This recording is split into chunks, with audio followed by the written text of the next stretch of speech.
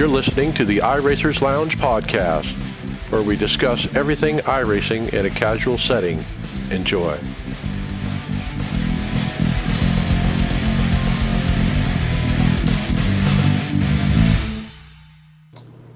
Welcome to the iRacers Lounge. I am your host, Mike Ellis. iRacers Lounge is a podcast for the iRacer, where we talk all things iRacing in a casual setting. Joining me are the usual characters, David Hall. Hey. Greg Hectus. What's up, everybody? Tony Groves. Evening, gentlemen. And Tony Rochette. What is this? Hey. Well, it's season 3 build week, folks, and we'll go through all that new content, the new tracks, the new cars, and all the new bells and whistles that iRacing has in store for us all. Also, remember, you can follow along with us on your mobile device in real time as you listen to the show and see for yourself what all the great topics and products that we discuss by visiting iRacersLounge.com and selecting show notes. Hope to see you there, and I hope to turn my phone off. How do you find a needle in a haystack? I'll tell you. After a complete new build, Grid Finder 2.0 is here and better than ever.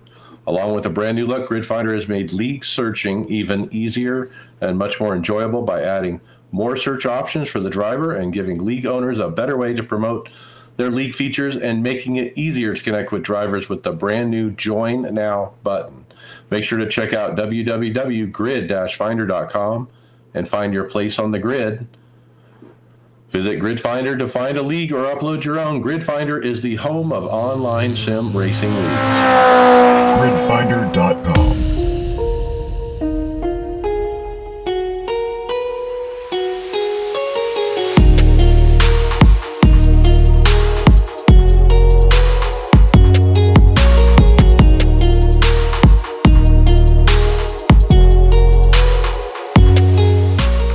Time to start talking all the new content. The first thing we have is a video presenting Red Bull Ring for Season 3. It's the newest F1 circuit that is now available. Now, one tidbit is I didn't hear anything about it. Was like, did iRacing go scan it? Did they buy the scan? I assume they bought the scan. Well, yeah, it would have to have been bought because they can't travel anywhere, right? So, I mean, this track is a really awesome racetrack for them to covet and get. So kudos to them for, going this method now and getting tracks, even though the world's kind of still shut down a bit. It's just another F1 style track, check marked off the list, right? They also presented on Instagram, some of the artwork as well. They have that big bull, reared up on his hind legs and made out of copper or some kind of metal, and it's really big and obviously a landmark for that particular track. Now, Mike, do you think the reason that they're getting a lot more of these tracks is because they want that World Series that they're going to do with this Dallara car to have more of these competitive Formula style tracks? Yeah, and we're going to be talking about that Dallara car. They have the championship announced. It definitely follows like an F1 style schedule, those same tracks. Now, the next story, guys, is really, I think, the biggest one for me.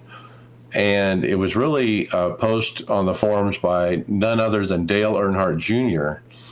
And there's so much good information in this. I almost want to read it all. And so I thought that we would go through some of it anyway. But basically, Dale, in long form, writes what he's been working on. And we haven't heard a lot from him and as far as iRacing goes. But he's been busy, obviously, connecting people, information to make the 1987 car, redone, basically. And they're working on it. So I'm going to read a few quotes from this. I made some phone calls. First off, I reached out to Bobby Labonte. Bobby's career in stock cars kicks off just after that historical 87 season. But Bobby had experience in cars quite similar during his first few years in racing, and he was an avid member of the iRacing community. Bobby dedicated hours behind the wheel of the virtual 87 cars and also watched hours of in-car footage from 87 events themselves. He took all this information, formed an opinion on the virtual car versus the real-world version. His opinion was similar to my own. The sim car was wicked loose to drive. The real-world cars were usually the opposite, frustrating and fighting to turn.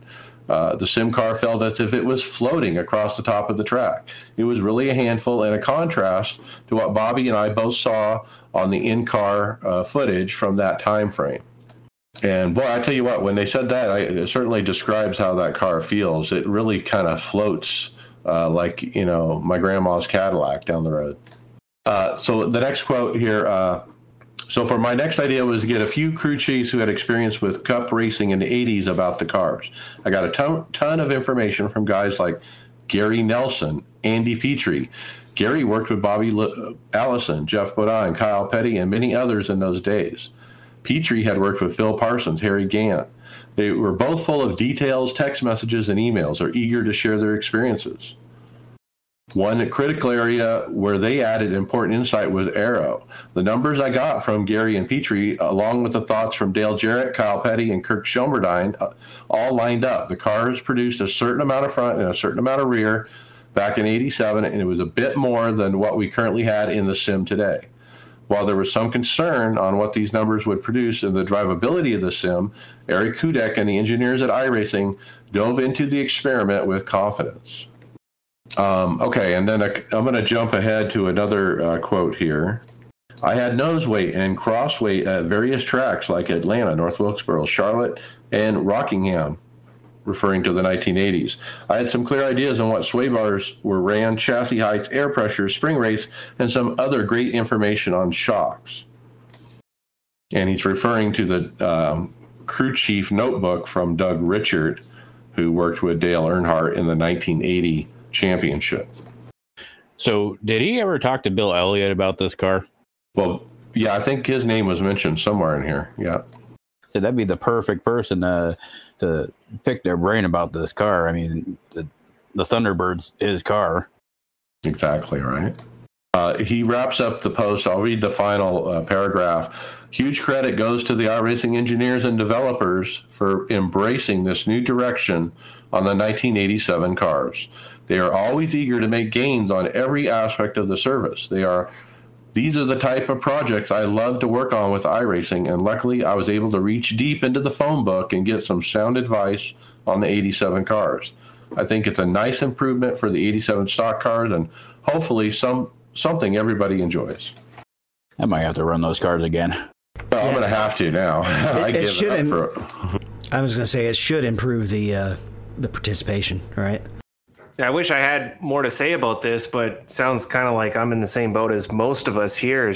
I kind of, don't drive them because they're so damn hard to drive. But it's nice that they're, putting the work in and making these things happen and get people back inside them. Yeah, I mean, to have the actual notebook from the 1980 championship season, to have, the crew chiefs from those years and the drivers and, all giving input saying, okay, your aero is too much, it's too floaty, it needs to push, it doesn't need to be loose, just making those changes. And, none of us have any idea how this car should drive, and so we're trusting, what everyone's putting together for us. So I just love this when, it takes another notch towards realism. And, Dale knew it wasn't quite right, and so he sat down to fix it, and he did, and it sounds like they've made some great steps towards that. So I have not tried it since the build, but I am very anxiously going to try them probably tonight. Well, with the amount of passion that Junior has, for the historical aspects, of the tracks and the cars, and him really, really wanting to get everything right and, give us the experience, that he wants us to be able to see, like, what he remembers and what everyone else that were able to drive that car back in the day remember. It's only going to be benefit us that much more, because if they make, this car or this track, like make it really work well like it was supposed to, that could possibly open the door, to more of these type of opportunities in the future, and people will be willing to spend the money to enjoy those opportunities. Yeah, somebody on our team was saying, let's have them scan like the 2000 or 2001 Cup cars. Surely there's some out there we can scan. It'd be just cool to have one from each era, and then so I think they've really started something with this 87 car. I'm so happy that they're not just leaving it on the shelf and calling it a finished product. I'm glad that they're revisiting it and super anxious to try it. Now, something I have tried last night and was a blast. I sent all you guys the videos overnight of some of the wrecks, but Formula V is in action, Tony. I'll be honest, I don't know anything. I watched the video before we started recording, and kind of like what the video shows, I'm sure is like totally different than what you experience on the track. Because I've heard they're just really, really slow, which they should be because they're going to be like they're the rookie open wheel car. I'm going to jump it. Slow is the understatement. Right. But, I was discussing this with my wife last night about this, because I know she has expressed some interest in doing the roadside. And I said, well, this is you're probably going to want to jump into this. This is probably the route that you're going to want to go. I don't have any experience in this. And so maybe that's something that her and I can kind of, experience together. But I've heard a lot of positive about the car. Well, what's interesting is first gear is just like to get out of the pits. That's all it's for. It's not even used on the racetrack, because I think it tops out about 30. And then second gear tops out at like maybe 80 or 85 mile an hour. And then there's third and fourth. So, the thing about this car is you have to keep momentum up. You get it in fourth, and it just is bogged down. I mean, it's really hard to get revs on this car, and you got to get that fourth gear going and get the revs kind of building up. And then when you get to a corner, don't scrub off speed. That's the trick to this car. I say a couple minutes before we started this podcast, I actually hopped into the Formula V and at Nashville Super Speedway, and I was doing about 90 miles an hour, and then I figured, what the hell? It drove it right in the wall, and it is hard to break that car. I thought there wasn't a damage model on it, but I actually had the nose cone pop off on me. I had some pretty spectacular wrecks last night trying a few hosted races with these. The one thing I did notice, too, you can use your H-pattern shifter with it, too. Yes. Would you need that shifter if you take it to Nashville, though? Maybe just to get out of the pits, right? Maybe. Well, this next tweet we have, and I do remember, didn't you do this as well, Mike? We have the V running around Nashville, and it was Steve Levender, and he was in a penciled theme paint. So it literally looks like a sharpened pencil. So I guess we'll have to pencil him in for the race. I love that paint job. That's why I stuck that in here. I mean, the car, it looks like a torpedo kind of, or something like that, but kind of a unique way to paint it. The paints I've seen so far are pretty simple. I mean, I think the idea with, at least behind the paint template, is just simple colors, real, nothing fancy, but this is pretty unique. Good way to get the lead out. So between a banana and a pencil, the two things you can use for this car, paint job wise. And he can threaten you not to run him over too, or he'll erase you. Now, one more thing. One of the races I tried last night, David Schildhaus, who we've covered some of his stuff, but he's a spotter for Kligerman Esports. He hosted up this car at South Boston, and we had 54 starters at South Boston, and he had no damage on. And that was from some of the videos I sent you, the group were from that carnage, but I didn't even make it past lap one before I was 55th in the running order, but it was fun. So I guess we're going to sneak out of the build moves for a second and talk Road to Pro. We're getting close to cutoff time when it jumps to the basically the second stage of the Road to Pro, right? Top 70 get in. There's already 21 locked in. It's Chris Overland put this up here for us on Twitter. And we've got several guys who are locked into the second round. And then a lot of guys who are pretty comfortable. And then right around the bubble, looks like Aaron Rodgers is spending some time on iRacing. Yeah, if you're interested, you can check out the list, see if you have any friends on it. It's kind of interesting to see some of the previous Coke drivers, are locked in. So that's pretty cool. Good for them. Yeah, I'm sure Chris put this up here because he was excited to be locked in himself. Well done, guys. I definitely see Tanner at NIS a lot, and we see Mike Griglia, former guest Griglia, is on there. And I think that pronounced that about as well as Mike does. Yeah, I try to watch this race when I can. The timing is a little awkward for me, but I can't wait for the snake splits, the second round, because I've never seen snake splits. And I've actually been here, just had my 9th anniversary at iRacing yesterday. So 9 years, and I have never seen snake splits, and they're starting here shortly. So tell us about...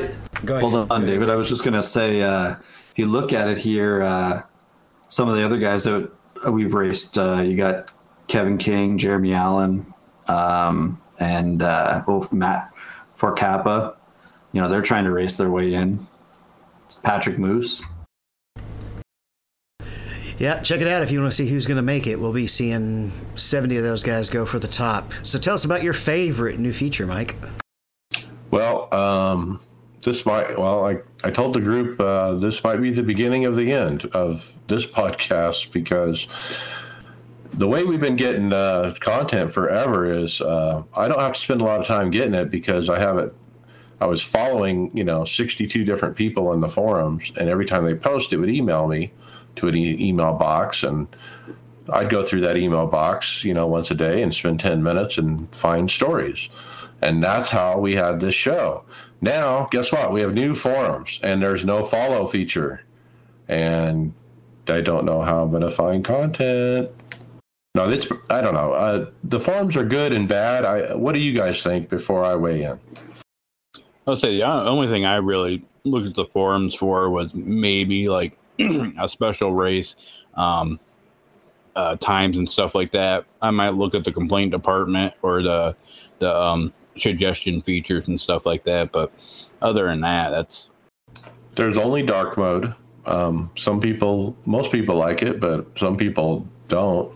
And I've heard a lot of complaints about that. And it didn't take very long for an iRacing member to post up some kind of a Google Chrome thing that you can click on and restyle everything. And he's already improved it himself in like 24 hours. But so did iRacing. Greg West posted on June 8th that they did a forum update, and he put out the release notes. There were some 504 errors. There were global styling errors they corrected. They changed some of the styling, the category list. They basically made it where there was more content to see on the page, because the first time they put it out, I mean, it looked quite different. And the people that have been in the forums a long time made it, they made their voice heard. So we'll see. I'm rolling with it. We'll try to figure out a different way of getting content. I would go into the forums last night and kind of poke around looking for what I normally look for. But you got to understand, I mean, some of the way we got stuff, like, for example, John Henry, the founder of iRacing, he posts in the forums, but how often does he post? Maybe once every 2 years? And guess what? When I would catch that post once every 2 years with the old system, now I'm going to miss it. 100% I'm going to miss it. We'll never see that post again, because I'm not going to spend hours in the forum every day looking for it, Well, they are putting out an appy. Hopefully somebody can come up with some way to scrub that information by a driver or poster, or at least for the staff, where you can follow staff and see all of their posts or something. You're correct. The community is very clever, and they're going to come up with better ways of, doing it, I'm sure. So we'll see. Like I said, I'm trying to keep an open mind, and I'm going to try to roll with it and just keep getting as much content as we can get. Well, Mike, you're gonna be disappointed. They didn't name this new series the Jet Car Championship. They didn't listen to you on that. Nope. But we have been speculating that they were eventually going to be moving to using this car for the top open wheel series. And Greg West announced that they're going to be introducing the Dallara iRacing Grand Prix Championship beginning in the fall. They're going to do some qualifying rounds for the series starting on July 8th. They're going to be super sessions that are staged within the existing Dallara Formula iRacing series. For those who make the cut, there's $25,000 in purse, and it's going to be a 10-race championship, it looks like. This is awesome. They don't even have a sponsor, and they're doing it. I mean, most companies and different services, they wouldn't touch this with a 10-foot pole if they didn't have a sponsor, So kudos to iRacing for, standing up for this car and doing what they said they're going to do, and they are, and so awesome. Now the schedule: Hockenheim, Interlagos, Silverstone, Monza, Circuit Gil Villeneuve, TBA, and then Spa. This is July 8th through August 19th. I bet you TBA is Red Bull. They don't have Red Bull listed, right? Yeah, could be the Red Bull. Yep. And this is going to be Thursday at the same time as the NIS Open, Thursday morning. It's roughly the same time frame as that race. It's very European-friendly time zone. Some of the American people that run this car had a few words about the expected, or the schedule, and when are they going to find SOF races? Because you got to remember, you got to run the official series of this car, and then do well enough to basically get in that super session on Thursday. So my question to the group is: will we see all the Porsche drivers from the Porsche Esports come over to this, or what? It'd probably depend on their time, but most of them definitely will have the talent, and several of them used to run this. Wasn't Mitchell really good on the open wheel? Yeah. I was gonna say it also would depend on if the Porsche series gets announced to do a start of season in between it or anything, but I doubt the Porsche season's been over for a bit, hasn't it? It has. So they may try to alternate him. Maybe. I mean, that would be the only thing that would stop them from running it, would be that they would have their own, the other series would start back up. But I could see anyone that competes in that definitely competing here. They'll learn it, even if they aren't good at it. They'll figure it out. Well, based on the time of the super session, it really disqualifies, I want to say a lot of people in the North American region, because most people work, Thursday during the day. But I think, they said something in the forums to that effect. Hey, we need to set this up to be European friendly. The idea is, I think it was Greg West who mentioned Germany specifically, that the time in Germany is like the perfect time for this race or something like that. Well, it is more popular over there, so that it's logical. You know what? They should add another course. They should add the Chicago street course so they can make a tornado. Eric Myers posted a video on his YouTube channel of an Indy car on the new street course that he hits a corner and he just starts spinning and spinning, and it turns into a blender. It goes faster and faster and faster. It doesn't slow down. It's one of those IndyCar wrecks. Spins like a top, Yeah, I'm surprised he doesn't get shot straight up into the air and right into Lake Michigan. That's when you're glad you're not in VR. I've done that a couple of times at Indy. What would you do? Just close your eyes tight and try not to look? It doesn't really bother me. I guess it would be dependent on the individual, why, if they get motion sickness from it. Well, he does cut to, at the end of the video, he cuts to an in-car camera view, during the tornado, so to speak. So you can certainly get a flavor of what it might look like.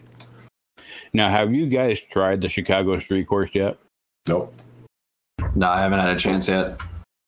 There are some turns that are really, really tight, and it's like a double wall, and you will definitely mistake. And if you make a mistake, you're pretty much done, and there goes the whole field. Is it kind of more modeled after? Do you think it's closer to Long Beach or Detroit with the walls wise? It kind of it's kind of like a hybrid. The view and stuff like that reminds me of Long Beach, but the way how the walls are close to you reminds me of Detroit. Yeah, I mean, we saw that in the NASCAR Invitational when they were there. It's just like, yep, lots of wrecks and bumpy. You know Chicago. You've been there, I'm sure, Tony. It's never going to be smooth. The only thing you're missing is being shot at. Can they add like gunshots in the audio background, or? That's the when you have the atmosphere turned on pit road. That's what you hear while you're sitting there on pit road. Yep. And that's no joke, folks. I've been to Chicago, and I've been down to the stadium, the baseball stadium downtown, and it's sketch. Just walking from your car to the stadium, total sketch. And what's neat about this track is it's closer to where Soldier Field is and the museums and stuff like that. It's actually, they did a really good job on the background. Yeah, it looks great.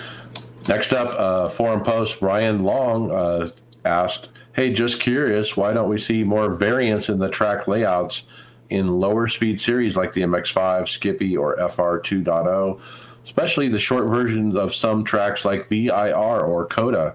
Seems like it would be the perfect time and place for using them." So what do you think? What's your favorite alternate track layout that we never run? How about that New Hampshire road course one?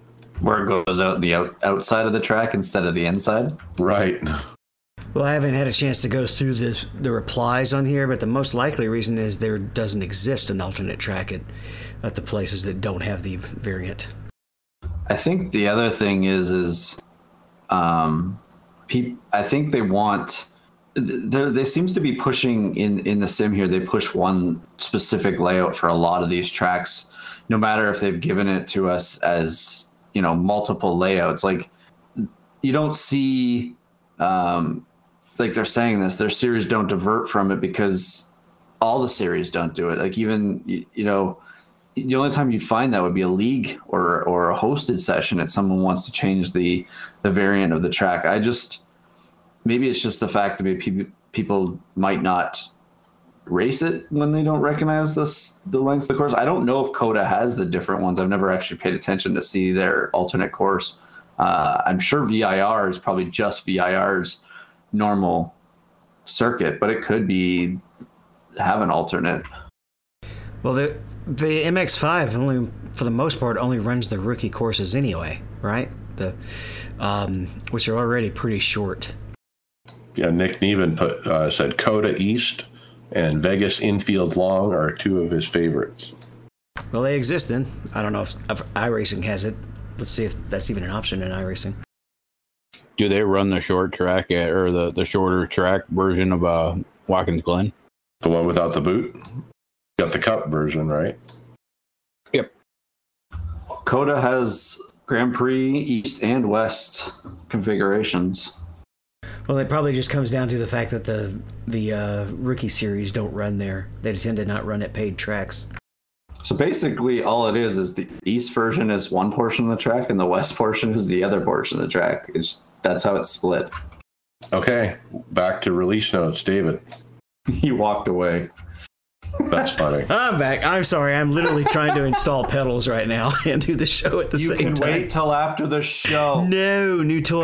Like I tell my kids, you'll have to wait till after dinner to play with the toy from McDonald's. See, I'm old enough now that it's the other way around, where I now have to tell my parents what to do. But yeah, spa track limits. I did actually look at this before, and I've read about this as well. They're changing the system to where some of the track limits will be set by a four tire limit instead of a 2 tire limit, which is going to help, I guess, on some of the strict turns at Spa.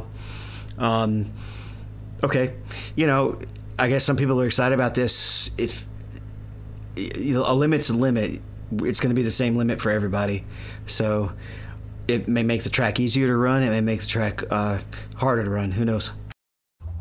Looking at the new Red Bull video there that they were posting, pretty much almost every corner there, that car was pretty close to having the 4-wheel limit where it was coming out of the track. They were using all the parts there, but I think what this will help, if it's done properly, is you're going to be, in F1 they use that style. So if you get all 4 tires over that line, the laps, if it's a qualifying lap, they, or anything, they invalidate the lap. But here, what are they going to do? Slowdowns, I guess, if it's 4, or is it a 1X or a 0X or a 1X?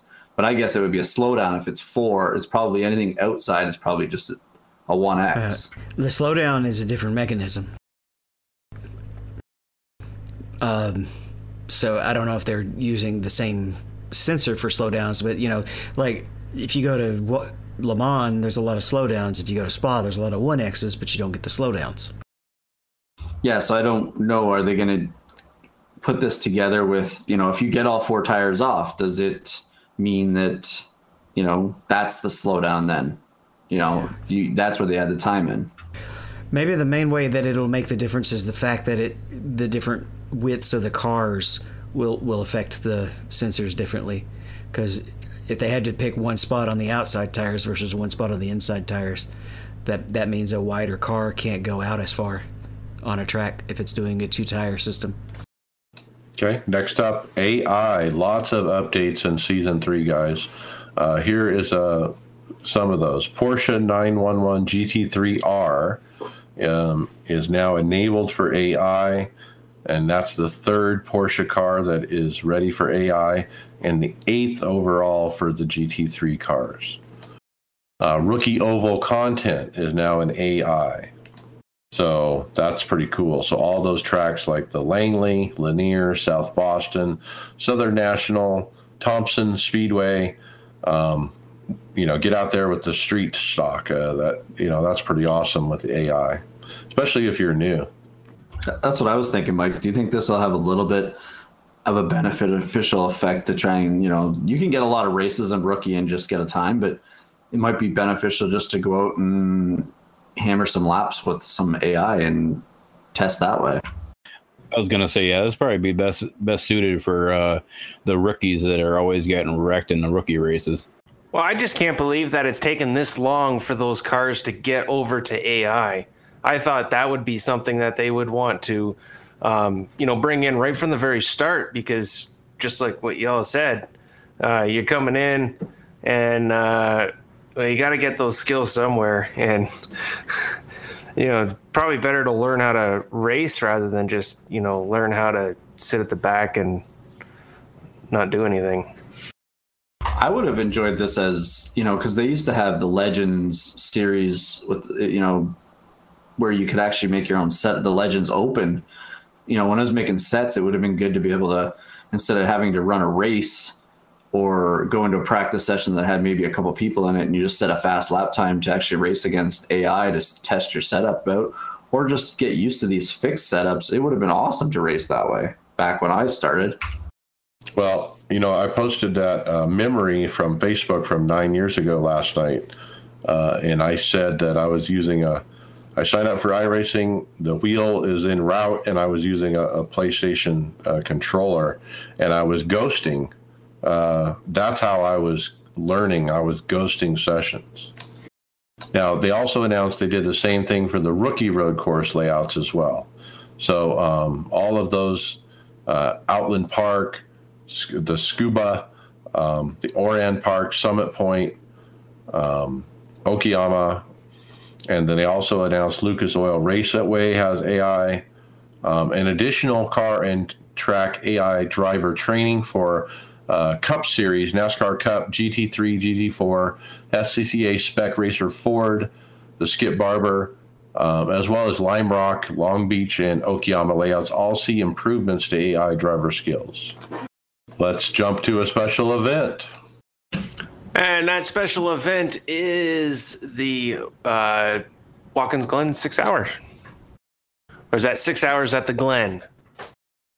6 hours at the, I don't know. I think they call it 6 hours at the Glen. Yeah, it's the 6 hours of the Glen, Tony. Okay. Either way, we'll it's go 6 with hours that. It's 6 hours. at the Glen. It's At an, the Glen. It's an endurance. It's a shorter endurance race at the Glen. At the Glen. In IMSA cars. And it's 6 hours. Everybody, it's 6 hours. Is that this weekend? Next weekend. This would be June 18th to the 20th. I'll be, It looks like I'll they be got- at Nashville. Doing 6 hours?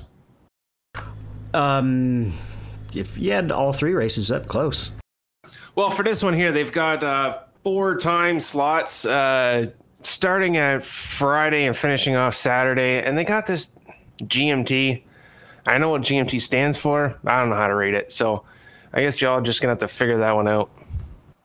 You want me to say it? Give her. What it is? Saturday at 3 o'clock in the morning. Yeah. Saturday at 11 o'clock. Saturday at noon. Saturday at 5. And Saturday at 9 o'clock. Oh, Yeah. Sorry. That's for all the Eastern Standard Time guys. So for anybody else that doesn't know or that knows how to read GMT properly, it's Friday at 2200 GMT, Saturday at 7, Saturday at 12, and Saturday at 1600. And that's all in the GMT time zone. And good luck with that math. 5 hours. 4 actually. You're in Is it daylight. 4? Is it? Oh, it's You're 4. in Yeah. daylight. So to use that, you go back in time or go in future time, and then your 6 hours is actually like 2 hours. And then Mike misses a race, basically. So this race is 6 hours for anybody that's not going to Nashville like David. Yeah, some other things there. Field size capped at 55. There's no DQ limit. There's a stop and go 30 at 35 incidences, and every 20 after that. It's a team event, but I'm sure everybody knows that. Minimum 2 drivers, maximum of 16. I'd love to see a team that has 16 drivers for a 6-hour event. Get the race for 15 minutes at a time. Be interesting. Qualifying's attached and solo, 8 minutes for 2 laps, and what do they got? A 30-minute warm-up. I think that's about all the information. License, D license. I'm going to go out on a limb and say the team that does the 16s, probably with all the pit stops, is not going to win. Never know, it might be bottom split. That would be an interesting requirement if you actually had a race where you had to have 16 drivers. Every team would get disqualified because that's just about impossible to get that many people to show up. That sounds like a new event for us to try. We can't get 4. No, I mean, never mind. The speaking of Nashville, the virtual track also exists now. Got released with patch 3. We got a video showing it. It's a concrete 1.5 miler. It looks racy. Yay, we don't have to run Kentucky next week. It sounds like from the NASCAR sense of it, they don't know obviously how it's going to race, but they think it's just going to be a one groove race from what a lot of the drivers were thinking from it. I don't know if they're using. Have you guys heard if they're going to put PJ1 down for this race? Well, if it's only one groove, I would assume so. If they do, they'll probably put it in the wrong spot. Let's put PJ1 on the track, on the groove they were already going to run. Speaking of other NASCAR flubs, let's talk another super speedway rule change. NASCAR issued. Now, why do we talk about real NASCAR rule changes? Because guess what? It affects us in iRacing. Because when they change the rule, iRacing changes the rule. So, NASCAR issues rule changes to slow and reinforce Cup Series at Super Speedway in the wake of Joey Logano's rollover at Talladega last April. And so the tapered spacer is going to be a little bit narrower, is my understanding. My question is, why is it happening when I know Joey Logano, it's a flip and everything, it happened.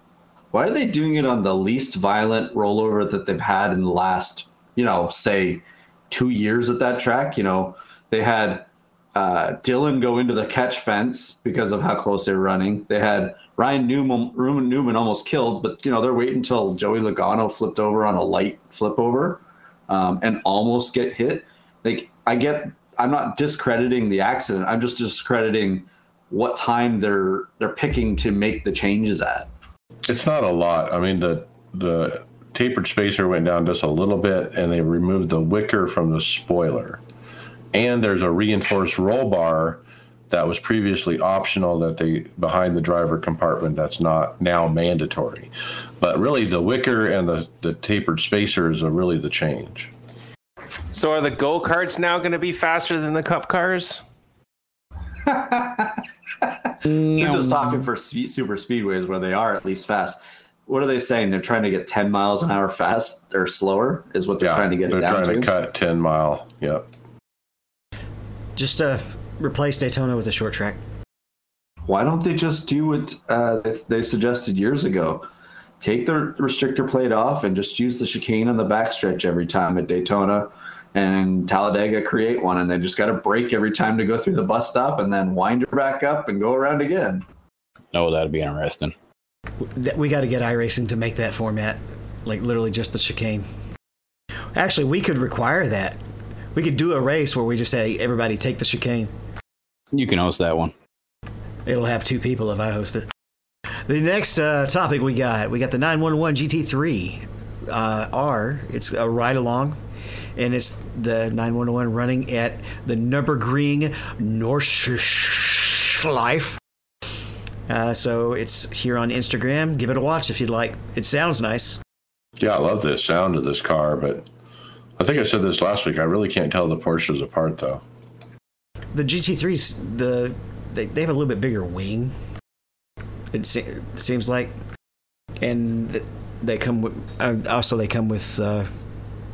anti-lock brakes. Like the Ferrari GT3 and GTE version are literally the same body. They just have different horsepower and the brake combination. I was gonna say, I think all the Porsches in this in iRacing have done a really good job making the sound effects for their motors. Like the sound that their engines produce, they've duplicated it really, or they've made it really well in the sim, because they're different sounding than anything else that that races on the track because of the RPMs that they turn. Yeah, and Mike, this is the 911. This is literally the same model as the GTE that came out. It's just the smaller, it's the lower class version. Let's see. Which replaces the old Porsche Cup, which used to be the Rough Cup. Yeah. Rochette, you want to tell us a little bit about Kligerman? Oh, let's see. Oh, boy. A Charlotte Kligerman Sport recap. Kligerman Sport to release a video recap of the most recent Coke Series race and with their drivers Isaac Gann and Bob Bryant. It's pretty much just a recap video of their action there at Charlotte. It's kind of like a radioactive, though, where you can hear the crew chiefs talking to the spotter and hear that banter back and forth. Isaac Gann has another rough race after having so many good runs this year. And you get to hear that heartbreak, between him and his spotter. Pretty cool. I like listening to these things. I wish some of the other teams would do it. Next up, Season 2 stats are posted by Rob Crouch from Australia. Oval, road, dirt, so on. Let me take a gander at them and see if anything jumps out at you guys. So I'm on oval, and participation is pretty flat, going from Season 1 to Season 2, down just a hair, it looks like, but pretty flat. Well, Season 1 had Daytona in the start of the season, so you'd think it would be up. We're going to trend down over the summer months here anyways, like we normally do, just because, people are getting away, and with everything seemed to be opening up in all the regions everywhere. I think Season 2 and Season 3, you're going to see the downward swing until we get into colder weather again, or, the winter time. Participation percentages are about where we always see them. What I watch is NIS Open. It's 6% are full season people. So 5,200 people have raced, but only 314 are considered full seasoner. I'd love to see that number increase. Well, it's going to go down. Right. We're, at least in America, we're opening back up. I don't know about Canada, but They're promising it, but they've promised lots of things. We don't want you on our border yet. We shut the border down from you guys. All right, what about road? What do you guys see there? About the same stat, actually. It's flat, but just down a hair. it'll definitely not go back to where it was pre-COVID. I think, they capitalized and have brought on a good crowd, but you are going to see a downtrend, just seasonal for one thing. So one of those things that was a special event last year that looks like it's going to happen again this year. It looks like Kligerman and Landon are putting it together again. It's the Blue Emu Firecracker 400. It's going to be returning with the updated 87 cars. It's half of a quarter of $12,500 is the prize purse. Prelim races start on June 15th. And you can start signing up for this like literally yesterday. So if you're interested, now is the time to get involved. And they're already having practice races I saw last night. So I don't know. I'm almost tempted to do it, but I think you have to pay to get in. So, but I am going to try this car tonight, but I'm also going to be watching the Firecracker 400. This is a prestigious race. I think, last year, I would say this is one of the crown jewels in iRacing to win. I think this would be something to, I'd at least try and qualify for it. Why not? Yeah, they got a mechanism, I think, where they can have lots of people sign up, and then you have to run heats and all that, to narrow down the field. Kind of like the Podium 500. Right. Are you going to use Venmo to pay for it? Greg, See, I get the Venmo topic, and we don't even have Venmo here. This is Tony and I. We don't nothing. So, do you guys want to discuss this one? Because I have no idea what the Venmo does. I know it's probably like it's a way to transfer money, right? It's like PayPal. In fact, PayPal owns Venmo. They bought it because it's probably better than PayPal. But it's like PayPal, but with social. I mean, you can actually see it's really strange. Like I can look at Venmo and see my people I have Venmo'd, like my stepdaughter, and I can see, my stepdaughter paid her friend $10, and she said for lunch, and then 3 days before she paid this other guy, and it says beers, and so I'm like looking at where she spent her money. It's kind of awkward. So is it like it's like social media with your money? Exactly. Now you can push a button and hide it where your friends can't see it, but most people don't.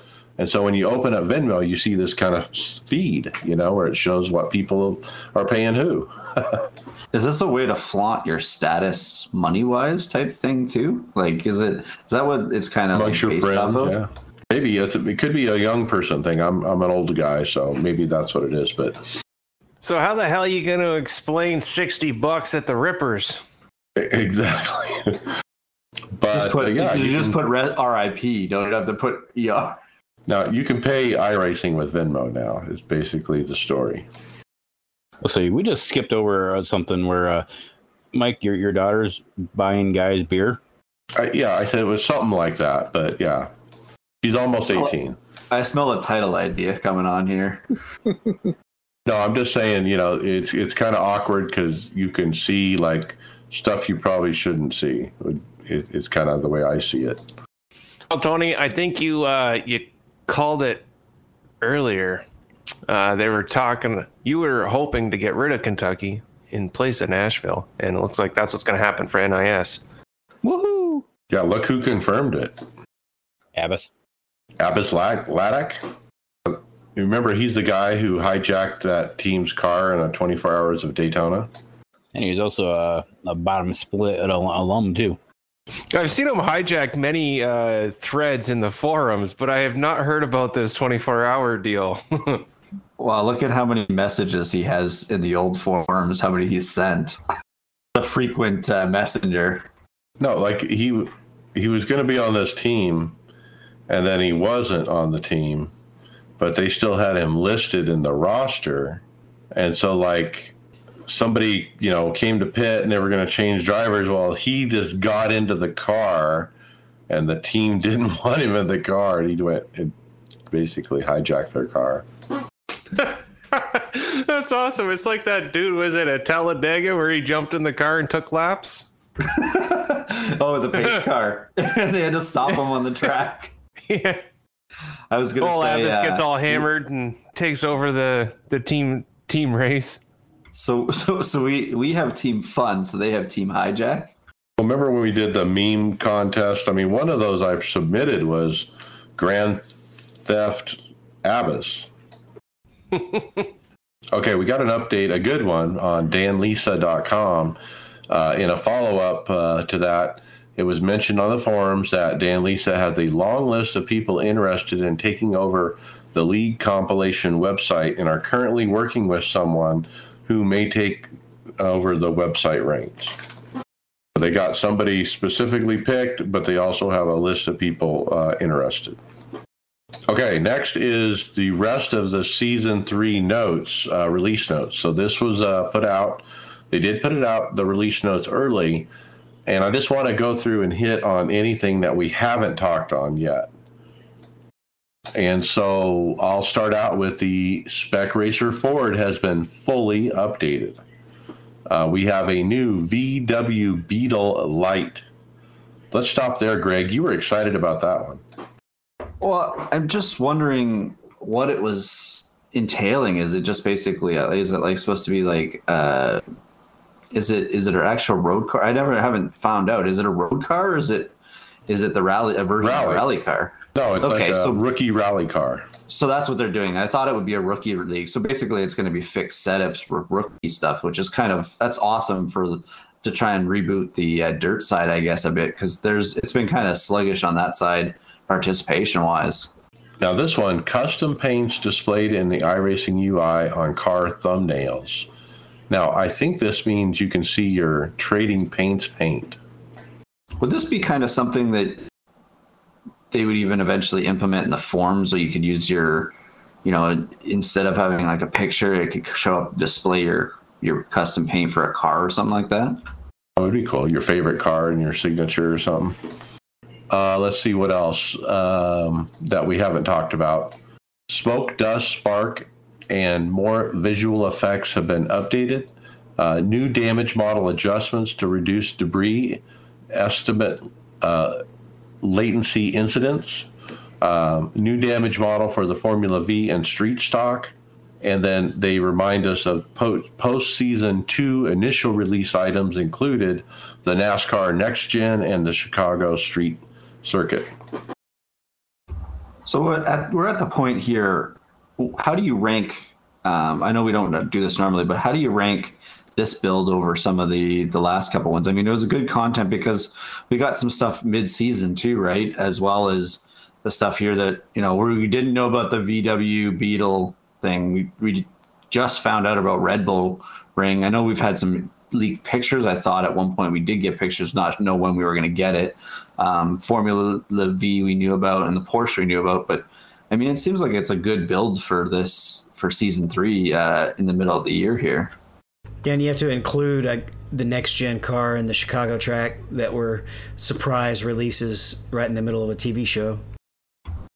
Yeah, that's at the bottom here. Yeah, I mean, a lot of work for NASCAR because you got the new car, you got Chicago, you got Nashville, all that together. That's a ton right there. Say, I think the only thing that's really missing from this is anything for the dirt oval. I think with what you're saying there too, Tony, because you made a comment when we first came on the podcast here about the Formula V did get the damage model, but I feel like the more builds we get, we're falling behind in that aspect of what we want done with iRacing is to more visual damage and stuff like that. So I just find they're falling behind on cars as they release them. If they only do like one of the 2 or 3 cars, if you keep up with the cars as you release them, you only have to, do so many eventually down the road. But now they're just falling behind on some of these cars because the Porsche didn't get it, things like that. And the next gen car didn't get it. I just think that the damage model, it seems to be because they maybe don't have it perfected in a lot of things. They're they're hesitant to release it. Received throughput fell to an unacceptable level. You may have seen that for the last time because they now have changed the reporting and handling of drop connections. The messages shown as a result of these changes may give a bit more detail as to what went wrong. It also, in some situations, the amount of time it takes for a drop connection to be cleared will be reduced, so a user may be allowed to reconnect more quickly. You know, I did a race yesterday, and I did notice something where it said user was disconnected because of lost packet something. So that's something new. Yep, so that's what it is. They're giving you different messages now. When you host, you can pick up to eight cars now instead of 7. So they bring that into Tony right before he makes his thing for Friday night, where we could have had 2 of the trucks in them with it, right? No, so you could have had. We're not leaving the. No, I know we're not changing it. I just think that. I think whichever company he was going to say was going to be left out must be listening because they made his keyboard suddenly start working. Okay, so dirt racing, there is some stuff here. All dirt versions of stock car tires have been reverted to an earlier version. We talked about AI. There was tons of changes in there. They did do a lot of balance of power to the GTE class cars. I hit this one, race admin. There's new race admin commands where you can modify the number of laps a caution or parade will be. How cool is that? So is that more of a thing for if you're putting on an event with a broadcast then too, right? So they can talk it up for wait till commercial, right? They can actually start the engines and do a couple parade laps, or even line up for a 3-wide salute kind of thing, or 4-wide salute. So you host a session at Nordschleife and do a 2-lap parade lap? That would take a nice hour. The number of parade laps may be adjusted immediately just as cars start driving. All right. And then new damage model. Of course, we talked about Formula V and street stock. I missed my cup car damage. I'm really anxious for that one. How about this one race control one about the 4-tire detection? Yeah, we kind of covered that when we were talking about Spa. Are they making it where you can select which one is applied in a hosted race? So would this be something future-wise for COTA next year? We can actually run it properly in a cup car? I sure hope so, because that was too extreme at COTA. What I like, support for the display of your the new Thrustmaster SF1000 wheel has been enabled. Do we know anybody that's got that wheel yet? Not a lot of guys run the Thrustmaster on the team, but has anybody heard how any reviews on it? I haven't, but we have a story on this wheel later in the show, and the video looks really nice. Changes to telemetry, and that was pretty much it. Okay, so next we have a listener tribute, I would call it. Mupar, I hope I say that right, Mupar Gaming. They stream iRacing events and other gaming events several days a week. And he hit me up on the Twitter and was interested in running our logos on his car. And he sent us some pictures. We got the iRacers Lounge podcast with the aftermath below it on his startup screen for his stream. Nice, big and proud. But he also has it on his road car as well, on the front hood, as well on the rear deck as well. Tramp stamp. Let's say Grows, we got to get him that updated aftermath logo. Yes, we do. Yeah, no, this is cool. Love seeing the logos on listeners' cars and stream stuff. That's awesome. Yeah, go look for the Mupar Gaming. It's Moopar. He says, we are a family of avid gamers and sim racers who are striving to create a community of followers who love to game and get involved. We also have a Discord to interact as live as possible whilst iRacing, etc. All right, next, the IROC Challenge Series. Congratulations to race winner Chris Mefford, who won the Atlanta race. But we also, who heard who won the raffle. I was trying to. I think I bought a ticket for $25 to win the raffle for the Track Time Entertainment 80/20 rig. I did not win it, but I did hear that Sean Judson was the winner. So congratulations to Sean on his new cockpit. You know, that sucks that you didn't win the rig, Mike, but you still have a couple of chances to ring some big old prizes tomorrow night. Yeah, let's go into that. So we got something big this week. Let's go into it. Oh, yeah, we got less than just about 24 hours until we kick off the Project K9 Hero 200 Michigan. We still got a few spots left. We got about 35 guys and girls. They're going to be racing with us.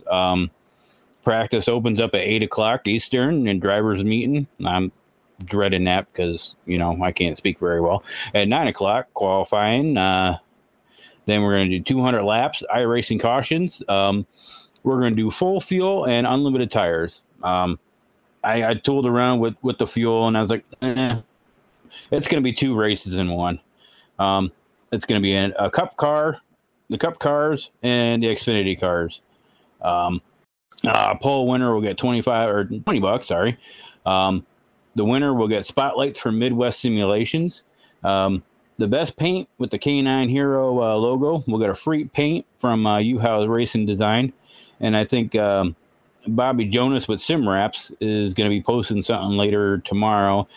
If you run one of his paints and you either win, you can modify it, I guess, as long as you keep his logo on there.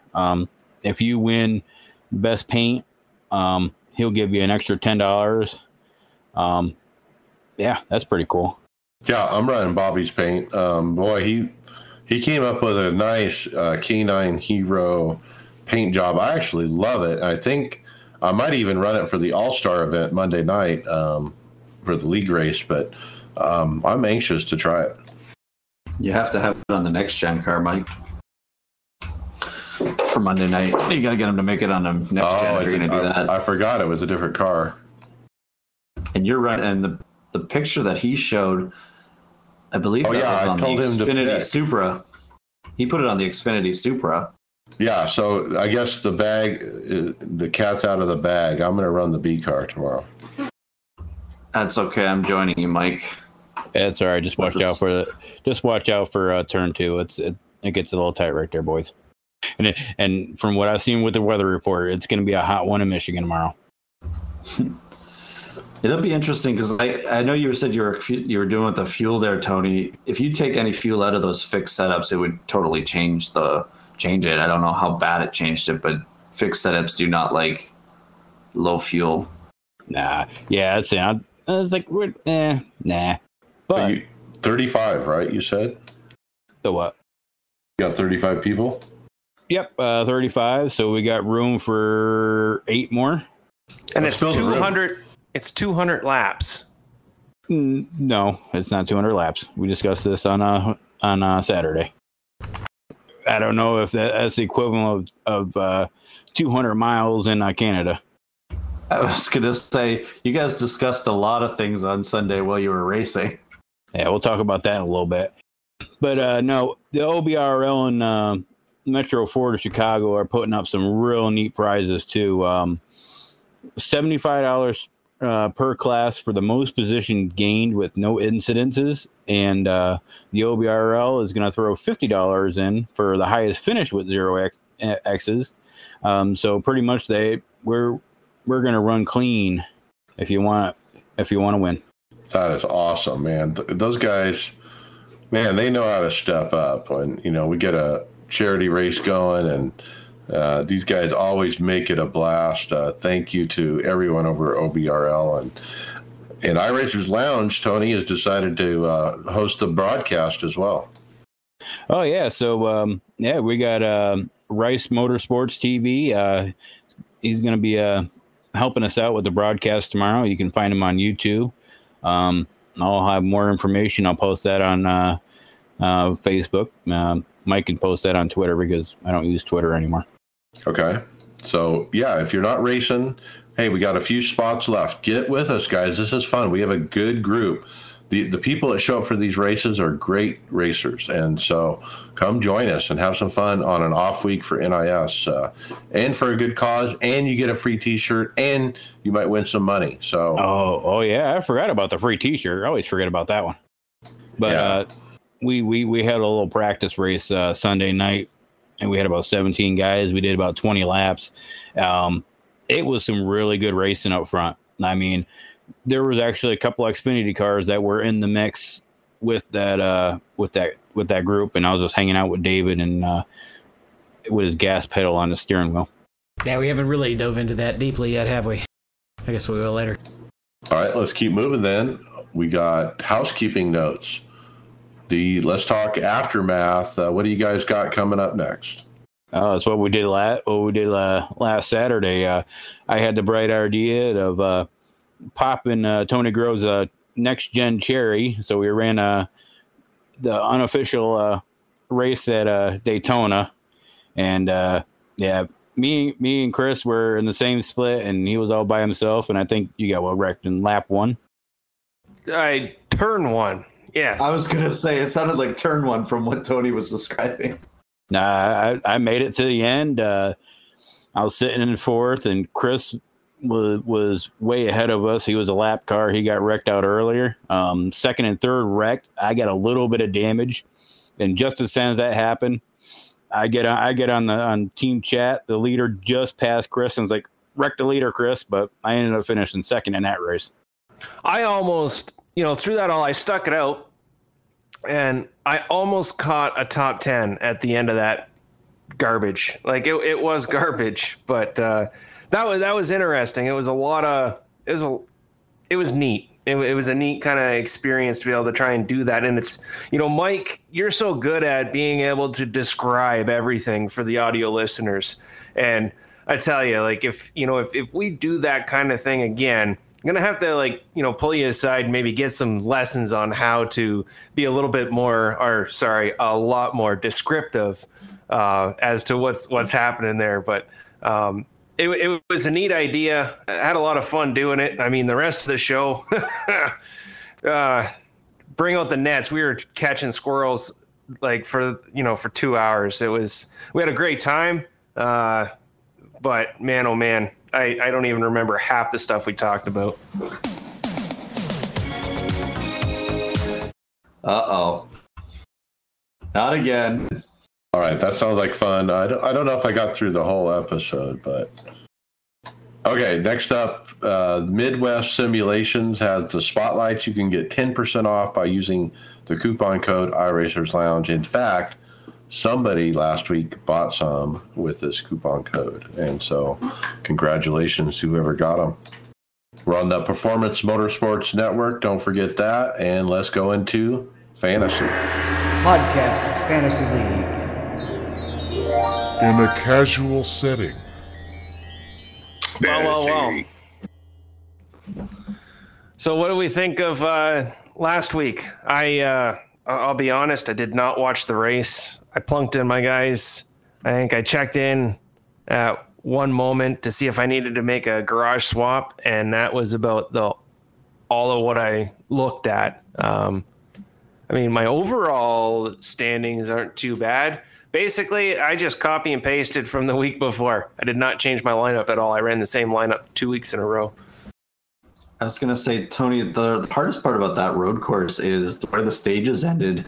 You can make your garage pick. When stage 2 ended, it might not correspond to what you think. Like, if you're saying you didn't tune in, like, okay, you're looking at it and you say someone was way down the list. Well, they could have just pitted or something like that because the way they were doing the pits. Like, it was so hard to judge. I think it was Brad Keselowski and I can't remember someone else. I was moving in and out. But as soon as the pit stops would happen, it's like they're right near each other. Who do you pull out? Who do you not? And then as soon as it locks in, it's like, okay, then now you're kind of set. But I don't know. I'm running out of Kyle Larson's in mine. I don't know about you guys. So I got the standings here for Sonoma. It was Kyle Pendergraft won Sonoma.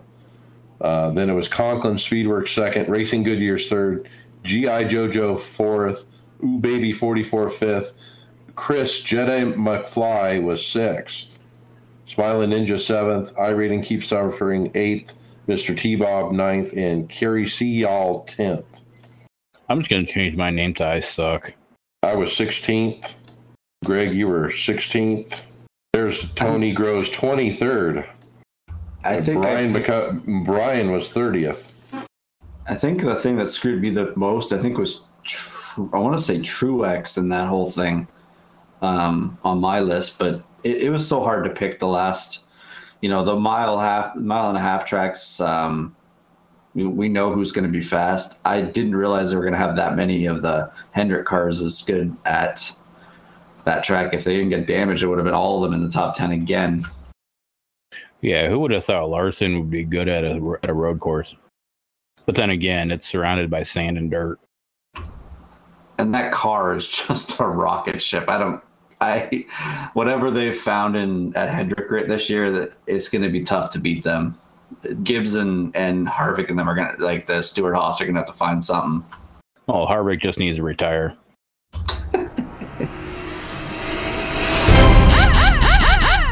Will this computer run iRacing? Not now. Hardware, software. All right, Max Pappas Industries has updated their website with hashtag soon. They call it SimMax, and they're going to be offering not only that seat that I've been drooling over for months, but a new racing rig as well. And that kind of surprised me, but there's a picture on their website of a stationary rig. It looks like it's metal. It's not an 80/20, but pretty simple seat on it, stationary place to put, the pedals and the wheel deck. Not too bad. No indicator of price or anything, though.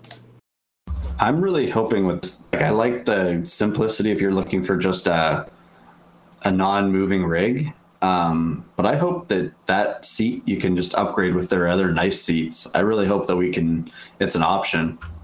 Like the seat that says coming soon.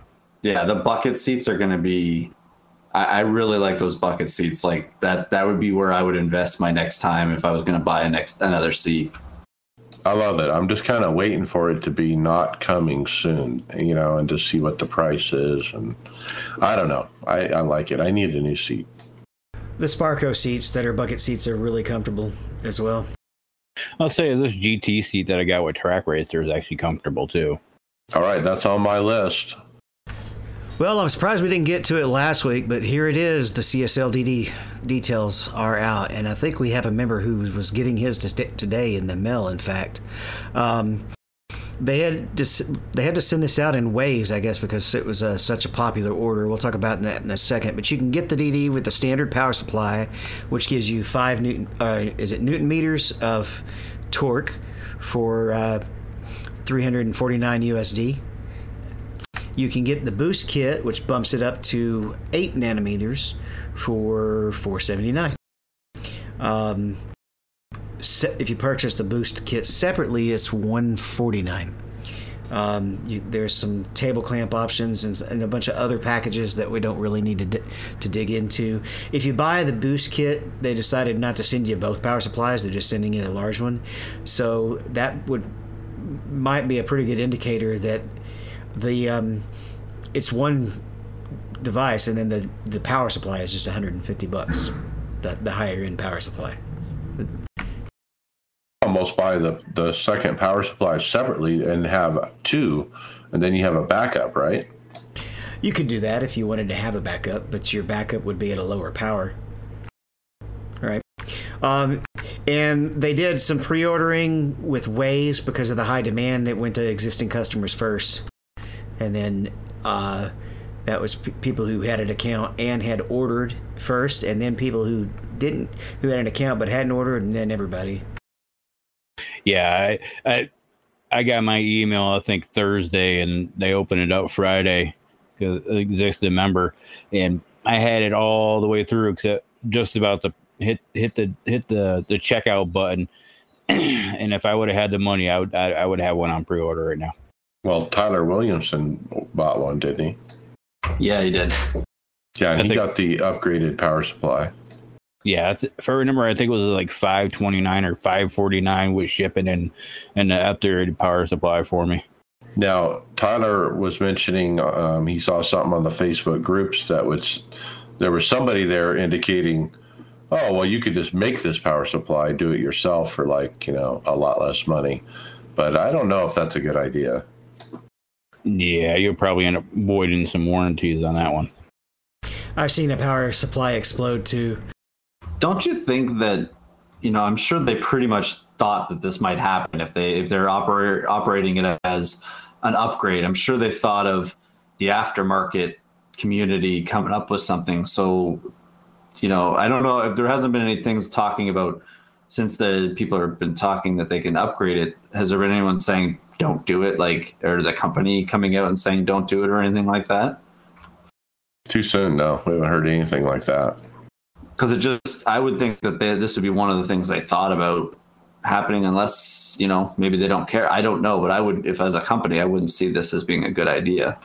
If I was in the market for a wheel, this is what I'd probably buy. Just because of the price point. It's easy to spend this much money on a direct drive wheel when direct drive wheels have been twice as much forever, and now all of a sudden they're half what they used to be. Well, and Mike right now is in the market for looking for a sledgehammer to get his rim off of his base. Or he can just sell it to me. I'll get it off. Well, that's the thing. If I get it off, I'm probably going to destroy it, and then I have to buy another wheel to put on the base, right? I almost need to buy a wheel for it before I rip the thing off. I honestly don't think you're going to destroy it getting it off. And even if I don't know, it's not any good to you the way it is anyways right now. It's a very expensive paperweight to you because it's costing you a lot in races. It's not really helping you at all. That's true. We've had 2 road course league races in a row where the paddle shifter has stopped working during the race, and I've had to stop on track, turn off the power, and turn it back on. You need to unbolt the rim and just destroy that universal hub there that you hate. Exactly. That'll get it off. Yeah, I think that's what I'm going to do eventually. I don't know. Do I want to buy a replacement, though, so I don't miss out on races? A replacement hub. What I would do is find what you want to do here, order it, and don't do anything until it arrives. Right. Someday it's on the list. How about this monkey seat? Well, yeah, this called a monkey driver's seat, and they're open for pre-orders. This is a weird looking seat. It's like a tube frame seat with padded panels, kind of like what you would see in an F1 type seat, but it's like a GT style. Can I help you out here, Tony? Because this is their second version. So the reason it looks like an F1 is because it converts between F1 and GT style. So it's it moves. You basically, the one picture here is showing it sitting in GT lean back a bit, but you can, it tilts back even more in the F1 style for it. Their first version was a little bit different than this. This is their new style. They had it the last time we talked about it. It was in the coming soon. So now it's obviously they're taking pre-orders for it. Yeah. See, now that is very, very smart. To be able to move it from F1 to GT. There's not much out there that will do that. That's great. So I found the website is monkeydriver.it, and it's 999 euros. It's funny that you found a price, Mike, because their first one never had a price on the website, and you couldn't unless you emailed them, they would give you the price. Yeah, they do have a shop website off of monkeydriver.it, and the triple monitor mount $369. There's a single monitor stand $199, a shifter stand $99. I was this one. I've been following this one for a while because I was interested in their first version.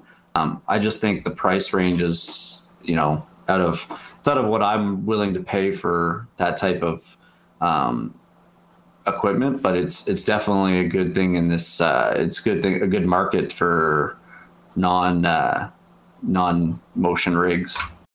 Half the team would have trouble getting in and out of that too. It's so low to the ground. Yeah, it doesn't look comfortable for sure, the seat. The next item we have is a Fanatec Club Sport F1 2021.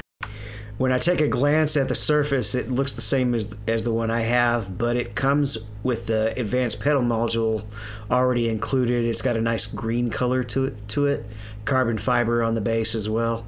Glow in the dark, that's the big upgrade. That part I missed. So basically, David, the further down the road, it looks like with Fanatec over the years, if you just wait till the next year, they'll add the thing that they have the option that they include as an add-on the year before. Is what they seem to be doing. That's life, right? Used to AC was like an add-on for a car, back in the old days. Look at all those buttons. You need a lot of them. Except those ones way down below the toggles. Those are hard to get to, so they don't get used very much. I would use those for VR centering, like camera buttons type thing. I have mine up on the upper right, farthest one on the inside for that. I think I have some chats on there that like yell at GTs that think they own the road or something like that. Minded. Oh, it's the automatic protest button. So the previous version of this used to be 300, I think, and now this one's 400. Is that right? I don't remember the previous price. I think you're right, Mike. I think because they've got the one, isn't it 149 for their paddle module separate? That sounds about right. So basically you're saving $49 by buying this as a whole. That's expensive.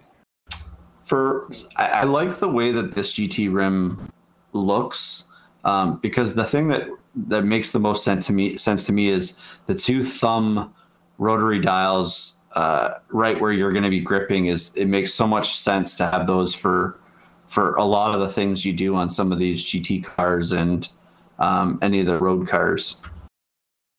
Yeah, if you're talking about the two joysticks, those are really conveniently placed. Those actual rotary dials that are right under the triple buttons, I tend to avoid programming things to them because if anytime I'm in a hard turn, my thumb would actually reach up and knock it and turn it when I didn't want to turn it.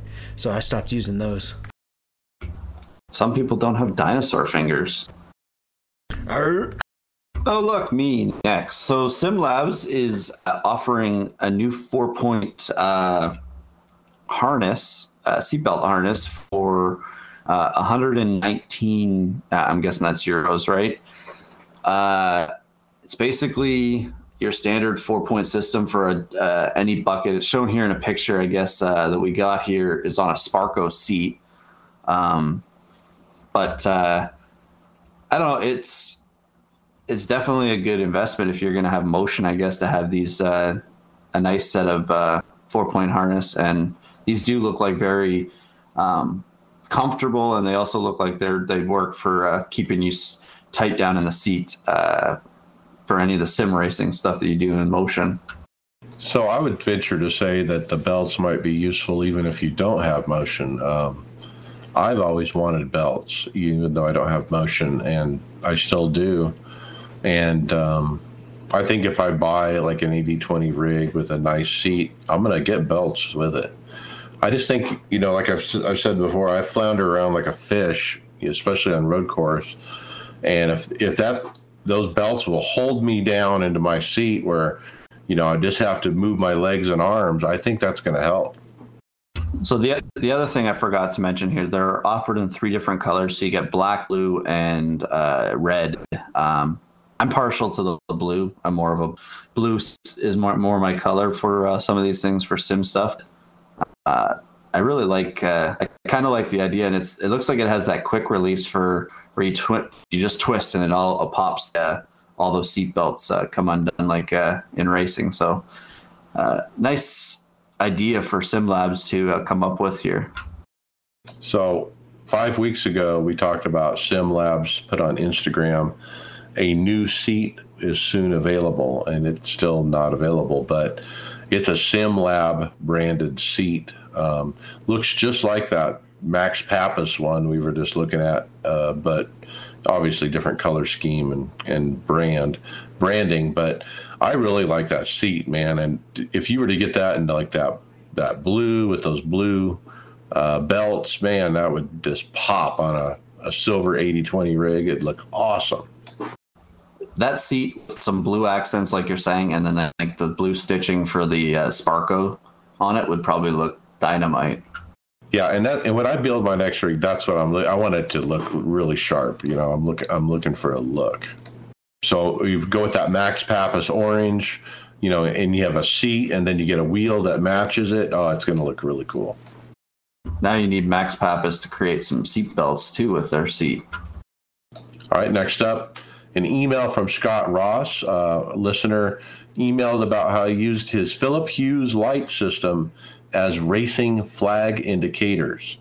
Now, I don't know if he did it, but maybe he found the article and he sent it to me, because obviously I have a Philips Hue lighting system. And basically it's an article on Reddit that describes how to do this. Another gentleman put this package together, making them where they go, you know, blue if there's a blue flag, obviously yellow if there's a yellow flag, and so forth. There's a video here that kind of shows the effect. I'm interested, but can it do it in addition to or at the same time as my ambient lighting effect? And the answer is no. I did ask in the thread and got an answer and said no, there'd be conflicts. So it's kind of one or the other, but maybe I should try it. So this is an answer that I've been looking for quite some time. So back before I had VR, back before I had built Lisa's rig, I got the Razer keyboard because it had the lighting system, and with that lighting system, I could hook it up with iRacing to use it for my flag lights, which is really, really cool. I had it propped up so you could see it nice and easy. Now, when I was going through the Razer software, it had a Philips Hue option so that it would connect to your lights, but I could not figure out how to make it work with iRacing. It worked with other games and do other things. It was kind of a letdown, really, but the idea was cool. So now that there's something out there for this, this is exciting. This is neat. Sounds pretty simple, pretty easy, almost like a 5 or 10 minute deal. I'm gonna try this out and get the lighting that I have here in the room now working with iRacing. Yeah, let me know how it goes. I might try it. There's a link to a GitHub file that's basically the software, I think, to do it. And so, yeah, check it out. So you're looking for a seat, Mike. Racetech offers some real race seats you can get at racetechseats.com there. They're real seats and they're a little expensive. Just a little bit. You don't want that $1,200 one that looks really nice? Well, I found one that was $7,500 actually. Ooh, I got to scroll down some more. Ooh, yeah, when you get to this one link, I mean, these are purpose-built race car seats. They're not. You're trying to take something from the real world and add it into your sim setup. I don't know what makes it $7,500, but obviously it's there to protect. If it's real life racing, it's there. Obviously, got all the padding to protect somebody in an accident, but it's a pretty steep price. If you're going to add to, if I was going to have that extra money, I don't think I'd spend it on a seat that's is a race thing, right? Well, these meet the FIA standard called 8862/2009, Advanced Racing Seat Standard, set by the FIA. And so if you're running in certain racing series, you have to have a seat that's up to that spec, so to speak. Would you ever need this on a sim rig? Absolutely not. But like you said, take it off and put it in your regular car or real race car, and then bring it back home when you want to do some sim racing. I say you can even spend a little more money if you're a little wider and taller. Yeah, I mean, there's some good options here. I mean, these are great seats, but like they're way overpriced for what we normally look at in sim seats.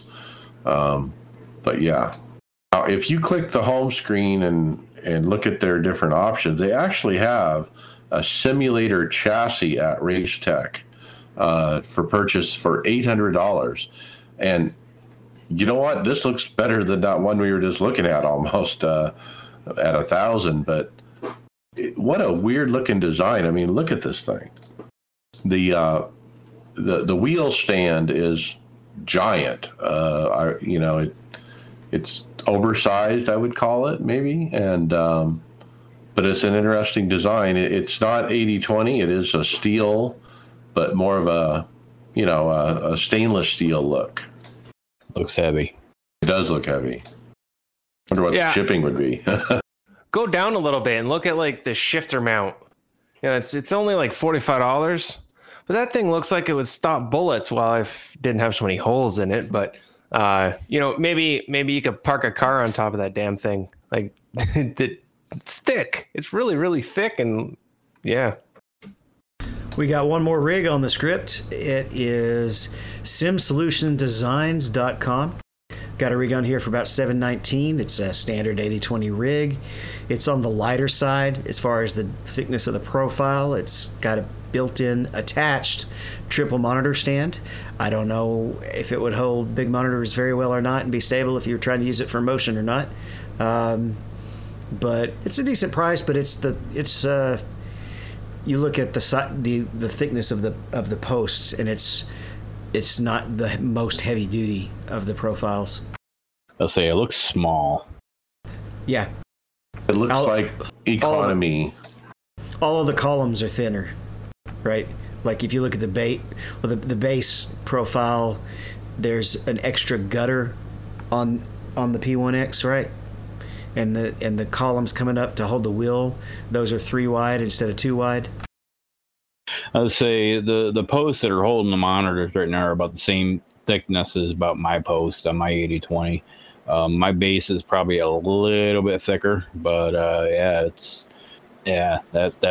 that pedal plate does not look very sturdy.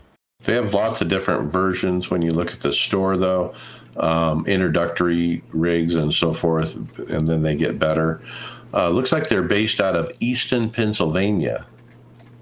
Bobby says it should hold 27s just fine. Okay. Yeah, so their intro rig is $467. I mean, I don't think I've seen a 80/20 rig that low. But it's just a wheel stand and a place for a chair, really. I don't even see. Yeah, I guess it does have something for pedals. Well, that covers all the hardware topics.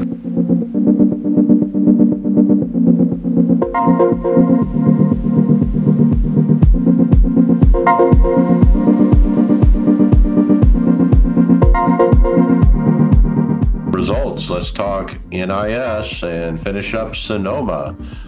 Friday Open P15. I had a lot of self spins. I was as far back as 20th, but rallied on that last half of the race back up to 15th. Not a great race for me, considering I did a P11 on Wednesday, but I'll take it because I was the only one who finished Friday. Greg, how'd you do? I took, after the carousel, I came down the hill and I shifted into third. I touched that outside rumble strip and I felt it get loose. And instead of my instinct of just lifting a little bit to gather it up, I just kept going into it and I drove it straight into the inside barrier. And then all of a sudden that meatball flag showed up and I just was not having it. I was not in the right frame of mind on Friday night. I just came into it just pissed off. I don't know what was up with me, but I just didn't have the right frame of mind and my results showed it. So I don't know where I finished. I just know I did not finish. And David, I think I've never seen you out of a race so fast. Yeah, I got dumped by an overeager driver on lap 1. He was like, "Oh, I wasn't that cold. I was barely," but he was all over. He was literally running all over everybody on the first lap. I qualified near the back, and I wasn't going to try to race him, but we were coming up the top of the hill, and as I'm turning right, is it turn 3 at the top of the hill? And he just runs me over, and at that point, the car was damaged enough. I had to finish Wednesday. I wasn't interested in toughing it out for road rating. I don't really care about the road rating anymore. All right, and then Kyle ran and he wrecked out as well. So I don't know exactly what happened with Kyle though. I don't remember either. I think all he said on TeamSpeak is, "All right, fellas, have a good night. Bye." I think that was his ending to the night. I think he was frustrated for sure. Like, I'll be honest with you, I didn't even bother waking up on Sunday morning. Like, I'm normally into wanting to race the road this week, and I just was not feeling it. I didn't even wake up to run the open on Sunday morning. I had a concert Sunday, so I ended up spending the other time getting some other stuff done. So is my fifth place the best finish of the week again? Yep, Yes, it is, sir. I'm the road course king. you are. We've been talking about that. I had a 5th in the league race, but in NIS, yes, you finished. I had a best. win at Road America, so That's not a stock car. Let's talk league racing, Fast Track Sim Racing League. By the way, they're still recruiting guys. We need more people still. But I got wrecked, choked. I choked in the queue, so I started tail end.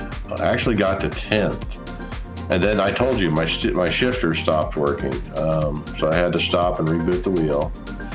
And then at the end of the S's, this guy looks like he fell out of gear, and he just spun like out of the blue, like in the middle of the straight there. And I came by and just, I was at full speed, and I just couldn't miss him, and I clipped him. And in fact, Alan Pajari clipped him as well. He was right behind me, and he also nailed him. And so I don't know what was with that guy. He didn't even say anything or apologize or anything, but ruined my race. Greg, you have P5. Yeah, so anybody that has a VR can, I don't know if you can relate to me with this story, but I was coming off the last corner before we come to the S's, and I was gearing up to 3rd and hitting that rumble strip on the right side, and I sneezed. I let out probably one of the biggest sneezes, and I totally lost it into the tires. My headset was all crooked a little bit, fogged up a little bit. amateur. Yeah, I know. It was just, my allergy snuck up on me there, and so I broke the car. When I finally came down pit road, it was 2 minutes of damage, and I was down about 100 RPM, and I just hung on to P5. I probably would have, I could have probably fought for the win there, because even the, was it Richard who won? He spun at one point and lost about 20 seconds in that race. So if I would have just maybe had a cleared race, I might have had a shot, but that's how it goes. Now, Greg, I want to point out that you had an incident with a driver and you felt it was your fault, and so you gave yourself a self-imposed drive-through. Yeah, so I want to say it was lap 2. I was on the inside of Tyler Marble, and I locked up both front tires and I slid into him, and I thought it was just to push him around or push him off the track, but it actually did spin him. So, I don't want to run that way in the league. So I gave myself a drive-through penalty, and that didn't help my issue either, because I was probably trying too hard to catch back up too when I sneezed and stuff too. But all in all, it was. I like racing in this league. I know, David, you've been in for 2 weeks now. I know you didn't have a good week this week because of the wheel thing, but these guys are great guys to race with. So I've been enjoying it. And a P5 with a broken car. Normally, if that was NAS, I probably would have just quit, but I just, kept going, and I'm looking forward to the All-Star race this week. Now, I want to point out the winner, Richard Lucky. He gave himself a self-imposed drive-through. After he was leading, he did a drive-through like when you did. He didn't wreck anybody. I think he just did it because he wanted to try to come back up through the field, and he did, and he won. Yeah, he dominated Coda when my first race was Coda, I think, and he didn't show up for this. I don't remember, was he there for the 600? I don't know if I saw him 600, but it looks like he was showing up to the last 2 road races. But he definitely knows what he's doing on the road. And then David, it was all hands on deck, right? Well, yeah. The guy that punted me didn't follow your example, Greg. He just kept on going. He apologized, but the damage was done. But I got on, and my V3 pedals had been acting up for a while. Like I would stomp on the throttle, and it would go to max, drop to about 80, and go back to max. And somebody said, well, tighten these little 3 screws up, and that kind of helps the sensor. I did that, and it fixed it for just a little bit. And I don't know if they got loose again, but it started acting up again. So I was like, I'm going to tighten the crap out of those. And I get on, is it Sunday night? No, Monday night. And the throttle's not responding. It's dead. I actually opened it up, and I actually broke the circuit board tightening it up so much. So I'm like, crap. I ran that race. I switched over to my F1 wheel and ran it using the throttle, using my clutch pedal on the hand clutch pedal as my throttle. It was definitely slower. And then after getting turned and the car damaged, I at that point I wasn't interested in suffering for 40 laps, so I bailed out, and that's the last time I've been on the track. I've actually been installing the new pedals that I just ordered. I ordered some sim coaches, and I just finished installing them, and I think I've got them adjusted the way I want. I got to try to figure out how to lean the brakes back a little bit, but like literally after the podcast, I'm gonna go see if I can get back on the track. So a couple things. So you were slower, but you were still faster than me, and you didn't have a throttle. So I just want to point that out. And these pedals you bought, they were literally an impulse buy. I mean, you're going to spend a lot of money on pedals. You're on the show every week. You know all the different players. Why Sim Coach? A couple of things. It was pretty important when I looked at the different options that I wanted the throttle to be adjustable, not just the brake. I wanted that throttle to have some kind of hydraulic adjustment or spring adjustment, and this one actually has the hydraulic adjustment, just like that kit that came with the V3s. So I can actually turn it up or down and control that. And like the Ripmotech brakes or throttle did not have that option, because that was the one y'all first recommended. So what I did is, while I sat around all day Tuesday, I watched, or no, maybe it was Monday night, I watched, after I dropped out of the race, in fact, I went and watched all of Barry's reviews of all of them. And I liked the Sim Coach, and I liked the ones with the powder blue. HPPs. I liked those too. But HPP said 3 to 6 weeks to deliver, and Sim Coach actually had somebody on their online chat at like 11 o'clock at night on a Monday night and said, oh yeah, we have one sitting on the shelf right now. So they shipped it to me the next day. And I had to go back to Barry's video to remind me about those pedals, because I think we've only talked about them maybe once or twice on the show, maybe last fall. But man, those are kick butt pedals. So you're gonna love them. Yeah, it's definitely, you can definitely feel the smoother tension when you push the brake in. I have sat in, I've got the rig, I've got them in on the rig, and I can definitely feel that it doesn't feel like a load cell. I can feel like I can tell a difference between 80% and 90% braking now, hopefully. Anybody that's been listening to this show and not seeing it on the broadcast, David has actually been walking away to his rig to do stuff on it in between topics. So that's how much he wants to get himself back racing tonight. Well, it was a good choice. I don't know if I would have thought of Sim Coaches. I think it was a good idea to look at Barry's videos to get some ideas. But yeah, I mean, those things are bomb. I can't wait to see if you're faster with these new pedals. Well, if he can start getting faster times in a cup car, we know it works for him. Okay, moving on. The OBRL had their Aftermath Truck Series, and it was Josh Robinson winning the truck race at Texas, and Dwayne MacArthur second, Bob Fellenbaum third. And last, the iRacing IROC Challenge Series Season 3, Brian McCubbin, PF'd up, he says. Was running pretty steady in sixth or better for much of the race. Near the end of the second stage, there was a caution. I stayed out on old tires and moved into second under yellow. On the restart, I spun the hell out of those old tires, wrecking myself, deserved, and several others, not deserved. Too worried about getting a good launch and neglecting staying safe. Sorry to all involved. I felt like a moron. GridFinder is your go-to source for finding your next sim racing league. Currently home to over 450 leagues across all gaming platforms and across 10 different racing sims, including over 80 iRacing leagues. Filter your search by racing sim, car class, race day, and region. Finding a league to fit your schedule has never been this easy. Visit www.grid-finder.com to find a league or upload your own. GridFinder.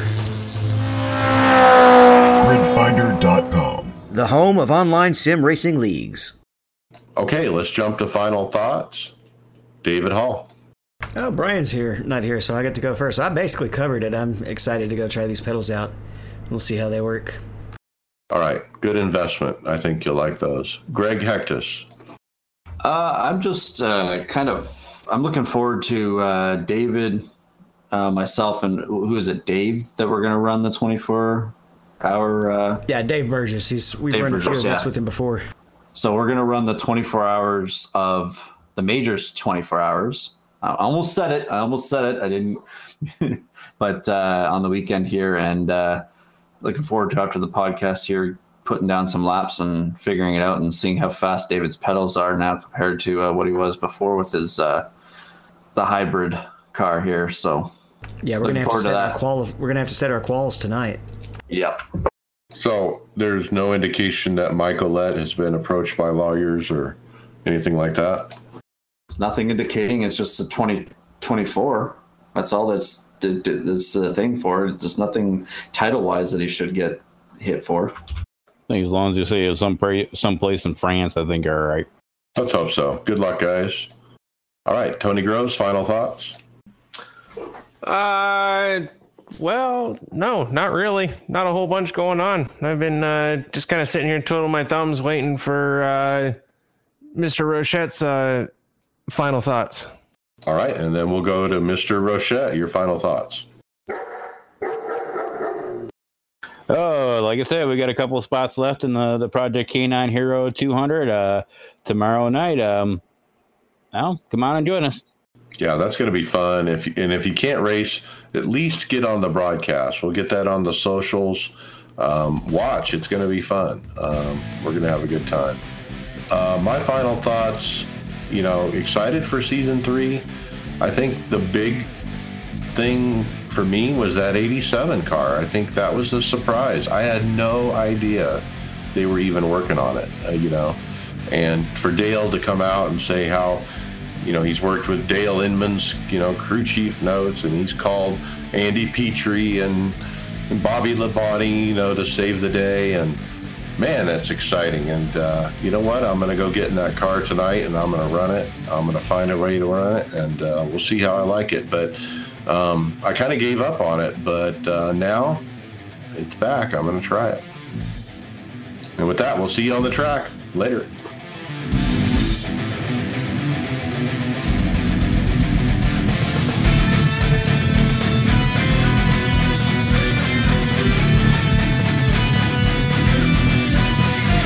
Thank you for listening to the iRacers Lounge podcast. Make sure you go subscribe to us on iTunes, SoundCloud, or Google Play, Facebook, and Twitter. See you on the track.